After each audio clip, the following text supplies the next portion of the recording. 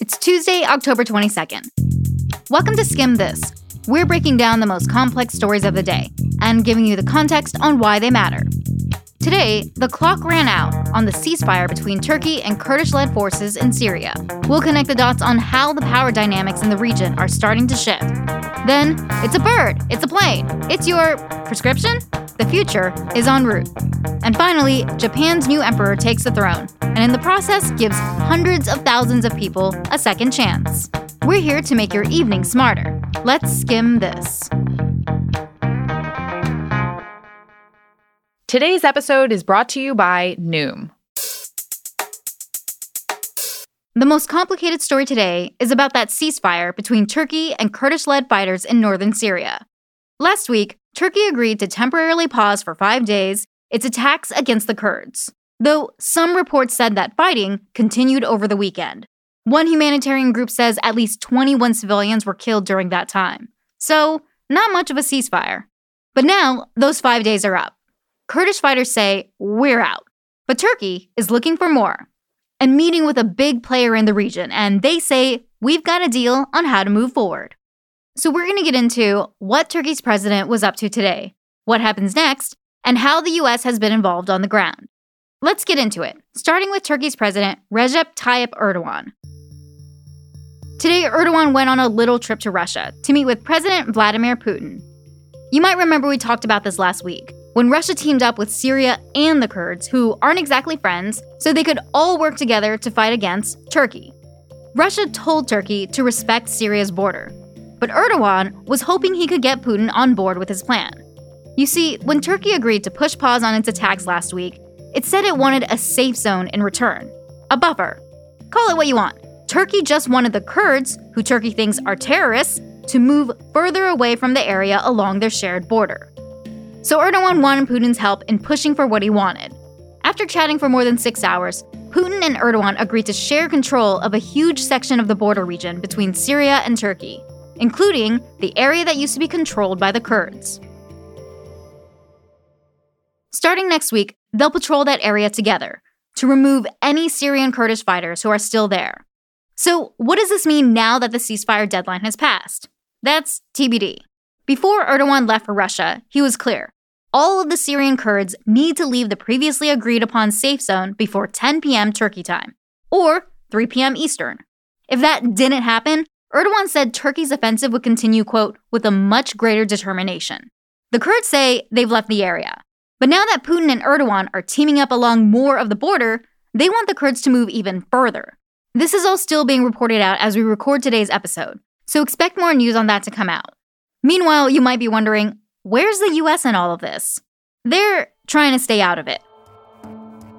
Remember, all this drama between Turkey and Syria started 2 weeks ago, after President Trump announced that U.S. troops would be leaving the Turkey-Syria border, where the U.S. had been fighting alongside Kurdish allies against ISIS.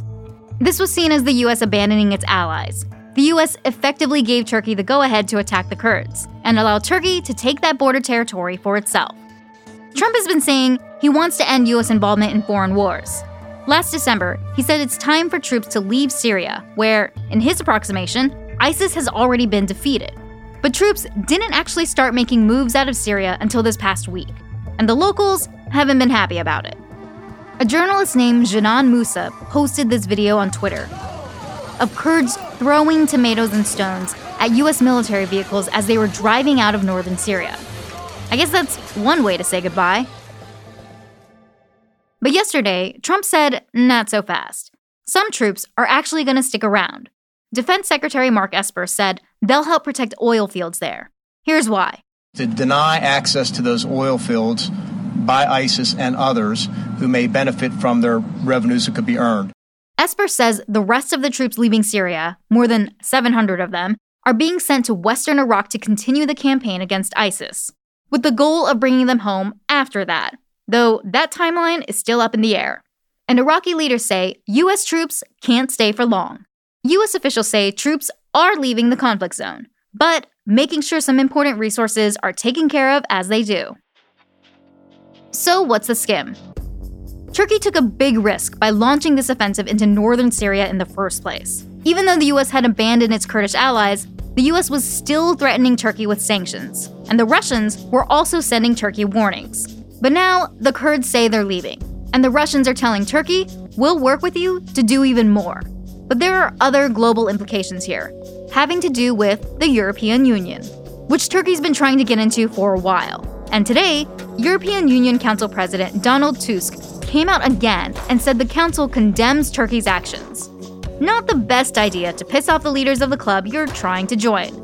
So it'll be interesting to see how all of this affects that membership application and Turkey's standing with the rest of the world. Another development we're watching play out? Drones. They could be making house visits soon, and we're intrigued. That's next. Looking to live smarter? Enter Noom. Based in psychology, Noom teaches you why you do the things you do and arms you with the tools to break unhealthy habits and replace them with healthy ones. Noom can help you keep up with your busy life, be more in tune with your body's needs, and practice better self-care. Sign up for your free trial today at Noom, Noom.com/skim this. What do you have to lose? Visit Noom.com/skim this to start your trial today.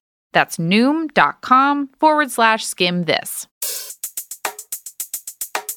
We've all been there, trying to get to the pharmacy to pick up a prescription before your morning meeting, or before your dinner plans. Those lines can be a struggle. Now, we might be getting closer to a solution, thanks to drones. Yesterday, shipping giant UPS and drugstore giant CVS announced that they're teaming up to try to make drone drug delivery a thing. And this comes just after Walgreens announced they're doing the same, teaming up with FedEx and a drone delivery company appropriately named Wing, which is run by Alphabet, which owns Google. We should note here that GV, formerly Google Ventures, is a minority investor in the Skim. Anyway, Wing is kind of special because it's the first service of its kind to get permission from the Federal Aviation Authority to make commercial drone deliveries. UPS also got permission earlier this month. Essentially, that certification makes UPS and Wing commercial airlines. The FAA has been slow to move on embracing drone deliveries, but that's not necessarily unreasonable, because American airspace is complicated. Like, it's still possible for drones to be hacked, capture video surveillance, or disrupt actual planes. You might remember last year when a bunch of drones mysteriously brought London's Gatwick International Airport to a complete standstill during holiday season. Here's one Gatwick Airport official at the time. Each time we are getting ready to reopen the runway, there's another drone sighting. And what I can't do is put the safety of our passengers at risk, and so the airport remains closed. Still, the FAA is at least willing to study how drone deliveries can safely integrate into daily life and help us get things like medical supplies more quickly, which can help make a difference. But there are the legal questions to consider, like what happens if a drone malfunctions and, falls on your car or on your head? Nevertheless, Wing is well on its way to making drone deliveries a reality. Last Friday, it completed the first home drone delivery to one lucky customer in Christiansburg, Virginia. That's where Wing is running a trial. Here's Regional FedEx President Richard Smith that day. We're actually delivering an e-commerce order to someone's doorstep, the Sensmeyer home, for the first time in U.S. history. It's a fast! Other companies that sound familiar are also getting in on the drone game. Amazon is still working on getting full FAA approval, but they say their delivery drone could be ready for air in months. This summer in San Diego, Uber Eats started testing out a service where drones, rather than people, drop off your Chinese takeout. These changes have all kinds of implications, including what it means for, say, the job market for delivery people and drivers. But when it comes to drones bringing you your late-night drugstore retail splurges, or maybe just your prescription, it's only a matter of when, not if.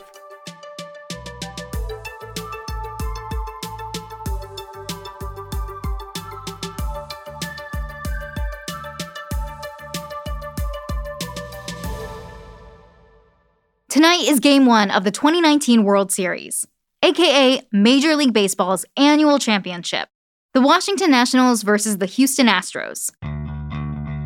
If you ever wondered why the MLB, which is a North American operation, calls it the World Series, there's a reason for that.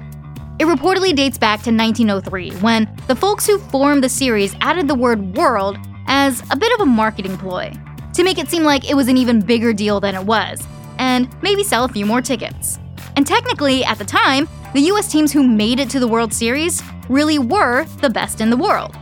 Today, Canada is the only other country with an MLB team, but the league does have international reach. The MLB says its games are broadcast in 189 countries and territories around the world, and retransmitted in 14 different languages. And MLB players hail from all over the globe. Think Cuba, Japan, Australia, Germany, Lithuania, the Netherlands. So who said America's favorite pastime can't be enjoyed by everyone? Game 1 of the World Series goes down tonight at Minute Maid Park in Houston, Texas, at 8:08 p.m. Eastern, airing on Fox.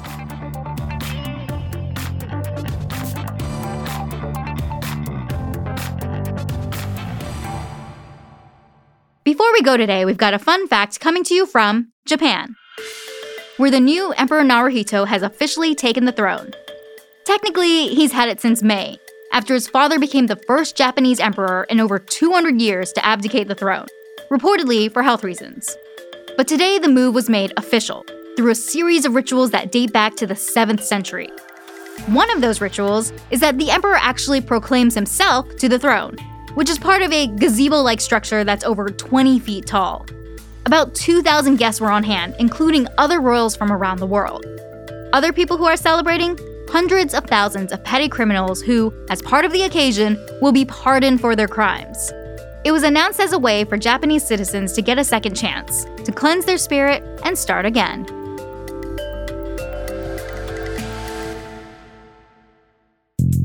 And that's all for Skim This. Thanks for listening, and be sure to hit subscribe so we're in your feed every weekday. Also, we love podcast reviews, so if you can, please go to Apple Podcasts and rate and review Skim This. And if you don't already, sign up for our free morning newsletter, The Daily Skim, by heading over to theskim.com.